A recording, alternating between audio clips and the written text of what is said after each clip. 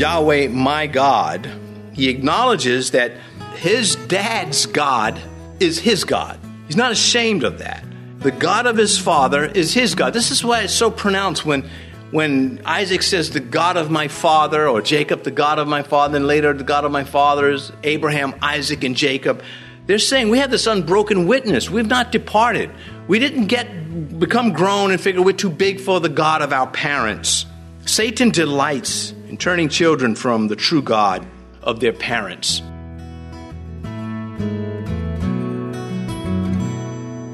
This is Cross-Reference Radio with our pastor and teacher, Rick Gaston. Rick is the pastor of Calvary Chapel, Mechanicsville. Pastor Rick is currently teaching through the book of 1 Kings. Please stay with us after today's message to hear more information about Cross-Reference Radio, specifically how you can get a free copy of this teaching. Now, here's Pastor Rick in 1 Kings chapter 5 with his conclusion of his message, Organization and Temple Preparation. Here, Solomon is obtaining the materials for the construction of the temple, because when David lays out the temple, he lays it on heavy. We talked about he had this, no pun intended, this sunshine moment in his life where he was, couldn't keep warm, and it was probably in the colder months. Jerusalem can get a little chilly, but then when the summer comes, he looks like he just was able to muster the energy to lay out this speech to the nation, or series of speeches, and they're quite powerful. They're in 1st and 2nd Chronicles. We pick up some of what David said, and we'll be referencing that. But this section details the acquiring the materials and his relationship and trade agreements with King Hiram of Tyre, who is an exciting character himself. At least a little bit we know of him is very positive. So we look at verse 1 of 1 Kings 5. Now Hiram, king of Tyre, sent his servants to Solomon because he heard they had anointed him king in place of his father. For Hiram always loved David. And that's the first thing about Hiram that we're introduced, is that he loved David. And how can you not love, David gave a few people reasons not to love him. But overall, he was a charismatic character. I'm sure David was the type, when he walked in the room, you just knew he was in the room without even looking, almost. And in the latter part of David's reign, Hiram becomes king, and they hit it off. He supplied David with materials to build David's palace, the one that Solomon would not allow his Egyptian wife to come to. Verse 2 of chapter 5. Then Solomon sent to Hiram, saying, you know how my father David could not build a house for the name of Yahweh, his God, because of the wars which he fought against him on every side, until Yahweh put his foes under the soles of his feet. Solomon maintains that David was a man of God. His father was a man of God, and he was a man of war, and that gave Solomon the territory he now enjoys, but it also barred David from being directly associated. So God sort of puts up a buffer between David and the temple. I love David, but I don't want you to associate the place of sacrifice with human bloodshed. Sin is awful to God. That's my take on it. Sin is saying, God is saying, I hate the sin. I hate the problems that it causes. And I want you to know I am no fan of war, though I must use war because of the resources that I have from sinners. And I am a strong believer that God works with the resources he has, not exclusively, because he can, of course, create resources. But as a rule, Job, that's the story of Job. God is boasting on the resources. Hey, have you considered Job? So, Job, have you considered Job? That was God's resource. None like him, a man that hates evil and does good. We ought to try to give God the resources to use us. And the proof of that is God sends people who can sing to a church. Because if he didn't, you either would have no music or you would wish you had no music. So here, King David, the memory in Hiram is sweet. Solomon maintains that his dad was a man of God. Verse 4, but now Yahweh my God has given me rest on every side. There is neither adversary nor evil occurrence. And yeah, the name Solomon means peace, and his kingdom is characterized by no war, peace. Here in verse 4, where he says, but now Yahweh my God, he acknowledges that his dad's God is his God. He's not ashamed of that. The God of his father is his God. This is why it's so pronounced when Isaac says, the God of my father, or Jacob, the God of my father, and later the God of my fathers, Abraham, Isaac, and Jacob. They're saying we have this unbroken witness. We've not departed. We didn't become grown and figure we're too big for the God of our parents. Satan delights in turning children from the true God of their parents to anything else. And we should be ready for this. I don't know how much we can do outside of prayer at some point. But this is not something that is, if it happens, it's not, this is so unheard of. It's throughout the scripture. And it's a delight to see Solomon not departing from the God of his father, which is, in this case, of course, David. Verse 5. And behold, I propose to build a house for the name of Yahweh my God, as Yahweh spoke to my father David, saying, your son, whom I will set on your throne in your place, he shall build the house for my name. Well, Israel's forest did not have the cedar trees that Solomon wants to use. Tyre does, the land of Tyre and Lebanon. Solomon's kingdom, again, the peace it has is because of David, and the treasures. David amassed treasures. And so here's where it gets exciting. Towards the end, David says in 1 Chronicles 22, indeed, I have taken much trouble to prepare for the house of Yahweh 100,000 talents of gold and 1,000,000 talents of silver and bronze and iron beyond measure. For it is so abundant. I have prepared timber and stone also, that you may add to them. He goes on in chapter 29 of 1 Chronicles. Now for the house of my God I have prepared with all my might. Moreover, because I have set my affection on the house of my God, I have given to the house of my God over and above all that I have prepared for my holy house, my own special treasure of gold and silver. And so here's David speaking to the nation, Solomon present. He's handing over the kingdom to Solomon, and he's saying, I have thrown everything into the house of God. And he wants the nation to do something with what he's bequeathing to the temple, to the building of the temple. And as I mentioned, you contrast what we hear from Solomon with things like this from David. And it's no surprise you'd rather read what David has to say than what Solomon has to say. This is not boring to me. This is exciting to me. And David hands Solomon the plans for the house, the blueprints that God gave to David. 1 Chronicles 28, verse 19. All this, said David, Yahweh made me understand in writing by his hand upon me all the works of these plans. And so when he says to Solomon, be strong, be a man, and get the job done, and be wise. You're wise enough.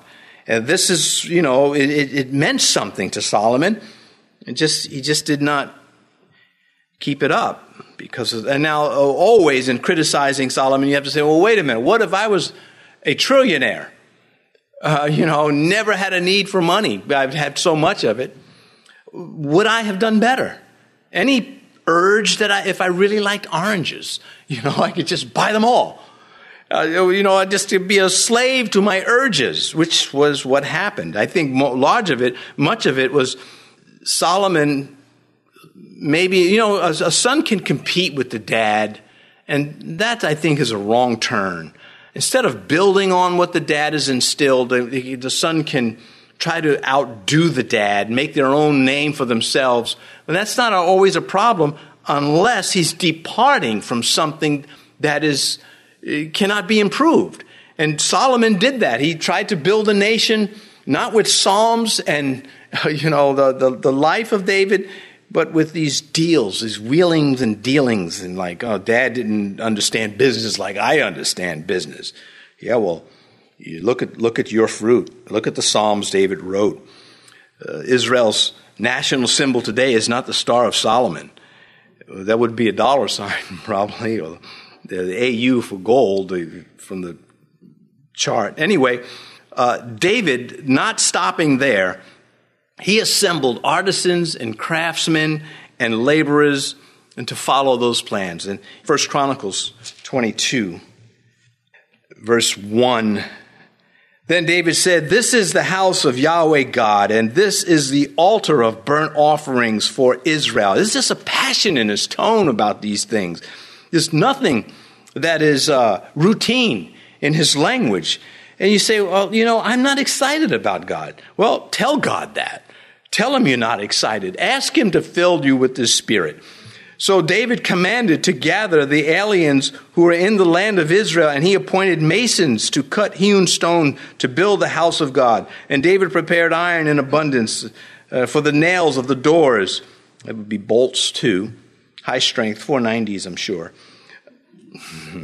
Anyway, doors for the gates and joints for the bronze in abundance beyond measure, and cedar. And so it just goes on. And it's very exciting reading. Now David said, "Solomon, my son, is young and inexperienced, and the house to be built for Yahweh must be exceedingly magnificent, famous and glorious throughout all countries. I will now make preparation for it." So David made abundant preparation before his death. I mean, just that's the excitement. So if you've had that kind of excitement and you've lost it, well, you got to understand that's part of the struggle. That's part of the fight to prove the faith, that the genuineness of your faith may be proven to you, not God, to you. And once you get that, okay, this is how it is. I've got to just sail through these, iceberg-laden waters of life, but I'll come out ahead. If I stay the course, you will. You'll spring back.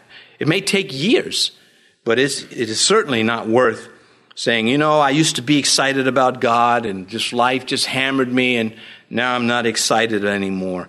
That is a defeat that I think all of us are able to avoid by just learning that, okay, this is the fight. It's not that God hates me. It's not that I'm some sort of special kind of fool. It's that this is the fight. Boredom is a beast. It's real stuff. Disillusionment. I expected more from Christianity. I expected, Wednesday nights to have a packed sanctuary. Well, I didn't get what I wanted, so I quit. Of course, that would be, you look at that, you say, what are you doing? Well, then, why would we expect that would be acceptable on a personal level? When a Christian says, I didn't get out of Christianity what I wanted, so I'm not so excited about Christianity anymore. That's the devil in your flesh. That ain't God. God says, persevere. Anyway, David, 450 tons of gold. That's a lot. I would take it like a few pounds I'd be happy with. 38,000 tons of silver. This is what Solomon had to work with. Thousands tons of bronze and iron and precious stones, and publicly presented to Solomon. Verse 6 now of chapter 5. Now therefore command that they cut down cedars for me from Lebanon. He's speaking to Hiram while sending a written document. And my servants will be with you, with your servants, and I will pay you wages for your servants according to whatever you say. For there is none among us who has skill to cut timber like the Sidonians, which is the people under Hiram's rule. So Solomon admits that we don't have the skill level, nor do we have the harvest of trees. And he offers to put his workers with Hiram's workers. Now, Hiram, I think, is saying, no, I am not giving up trade secrets of my lumberjacks so that you can then enter into this. I think in verse 9, it suggests that. He's going to use Solomon's labor force once the trees are felled and chosen and fell and ready for shipment, then he'd probably use them. But I don't think Hiram is going to give up the knowledge of how to do this to anybody, and that would be wise. When I was an apprentice, some of the old-timers told me, said, before there was an apprentice school, said, if they're old-timers, which would be very old, I said, if they didn't like you, they would not show you anything. And if they tied a knot, they'd turn their back so you couldn't see them tie the knot. They guarded. If they didn't like you, they guarded their knowledge, the journeymen from the apprentices. But if they liked you, man, they show you everything. And I enjoyed that. I mean, I had great teachers in that industry, men who would show me how to do things that I could never learn in a classroom. So knowledge is power, and Hiram knows that. You don't get to be king and stay king not knowing that. Verse 7. So it was when Hiram heard the words of Solomon that he rejoiced greatly and said, "Blessed be Yahweh this day, for he has given David a wise son over this great people." Well, here he acknowledges Yahweh as, the God of Solomon and David. That's consistent with the practice in those days of the kings, but there's more to it. At this time, Solomon writes to Hiram, 2 Chronicles chapter 2, "But who is able to build him a temple, since heaven and the heaven of heavens cannot contain him? Who am I that I should build him a temple, except to burn sacrifice before him?" And so we have a song like that, the heavens can't contain him, I forget it all. I had it when I was reading. Anyway, Hiram writes back. He answers this and other statements of Solomon in that letter. "Then Hiram, king of Tyre, answered in writing, which he sent to Solomon. He says, 'Because Yahweh loves his people, he has made you king over them.' Hiram also said, 'Blessed be Yahweh, God of Israel, who made heaven and earth, for he has given King David a wise son, endowed with prudence and understanding, who will build a temple for Yahweh and a royal house for himself.'" So my thoughts are that Hiram doesn't have to do this. He can acknowledge Solomon's God, but he goes a step further and he says, Yahweh is the maker of heaven and earth. To the ancients, that's huge, and to us too. It's something, again, the evolutionists can't figure out. When I was getting on the scientist Sunday, it was the ones that buy into the evolution. We need scientists. How do you get an Oreo cookie without a scientist to be just so perfectly... All right. So we do need them, of course. And next time you get a headache, thank you for the scientists, Lord. God opened that knowledge up to them. My point is, I believe that Hiram, I lean towards him being a true believer. The fact that he doesn't mandate his kingdom to follow the God that he believes in does not undo that. Well, anyway, you may have a differing opinion. But verse 8, "Then Hiram sent to Solomon, saying, 'I have considered the message which you sent me, and I will do all you desire concerning the cedar and the cedar and the cypress logs.'" The cedar known for its beauty, its fragrance, durability. It was used for construction of not only buildings throughout even Persia, the Persian Empire, but ships also.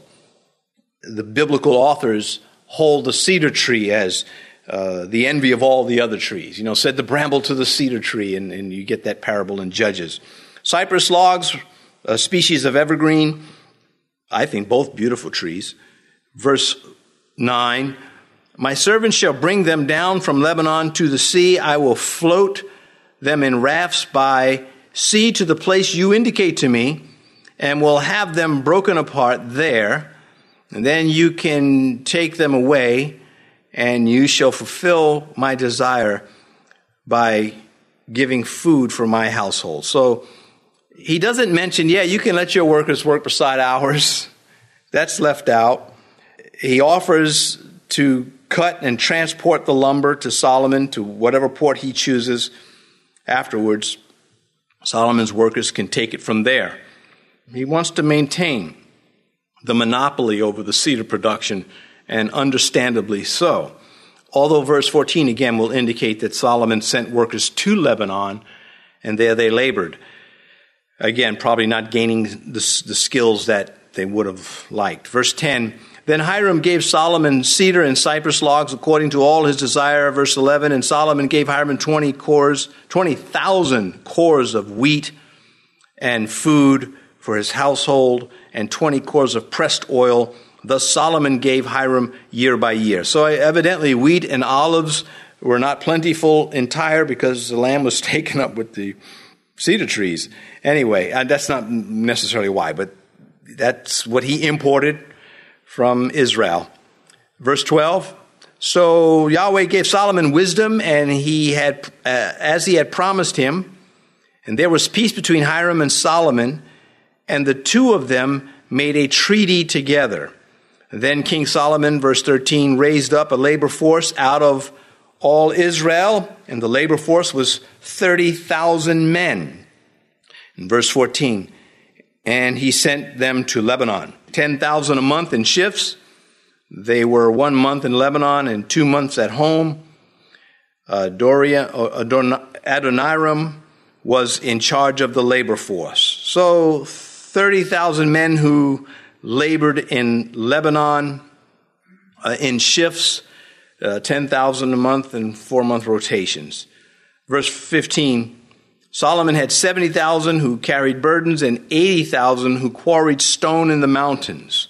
Well, limestone was the principal material in the temple, and we'll come back to that in a moment. Besides 3,300 from the chiefs of Solomon's deputies who supervised the people who labored in the work. Well, if you don't have supervision, you don't have production. And when the boss walks out the room, everybody starts talking. So supervision is a good thing. The post office, they have only supervisors. I shouldn't say that. I worked for the post office years ago, and everybody was a supervisor. I'm telling you, it was bad. I quit. And then a year later, I got a notice that I was relieved. That's a true story. It's like, what is this? Huh? You're no longer employed. I know that. Anyway. And then King Solomon commanded them to quarry large stones. Well, let's go back to verse, I read 16. He commanded them to quarry large stones, verse 17, costly stones and hewn stones to lay the foundation of the temple. Well, these are prefabricated, we would say today. They're put together off-site, and then they're transferred to the building site from where, in this case, stones quarried.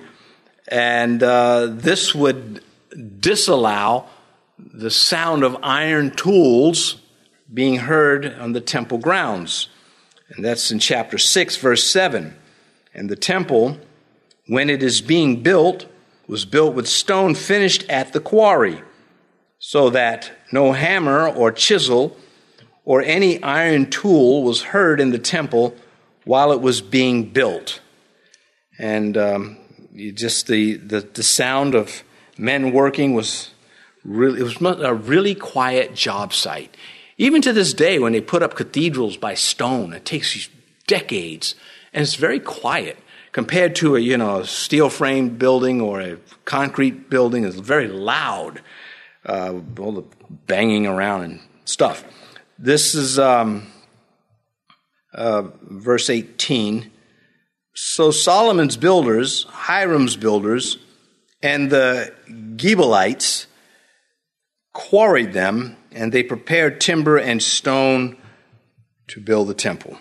How do you get these large stones? Well, you put them on logs, and you pull them with your mules, and they roll on the logs, and before they get to the end, you put other logs in front of them, and just keep rolling like you got a land train.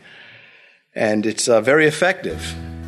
The Gibeonites were known for shipping and building ships and stone cutting. They show up in Ezekiel as builders and working on ships. And so they're in Lebanon overlooking the Mediterranean Sea.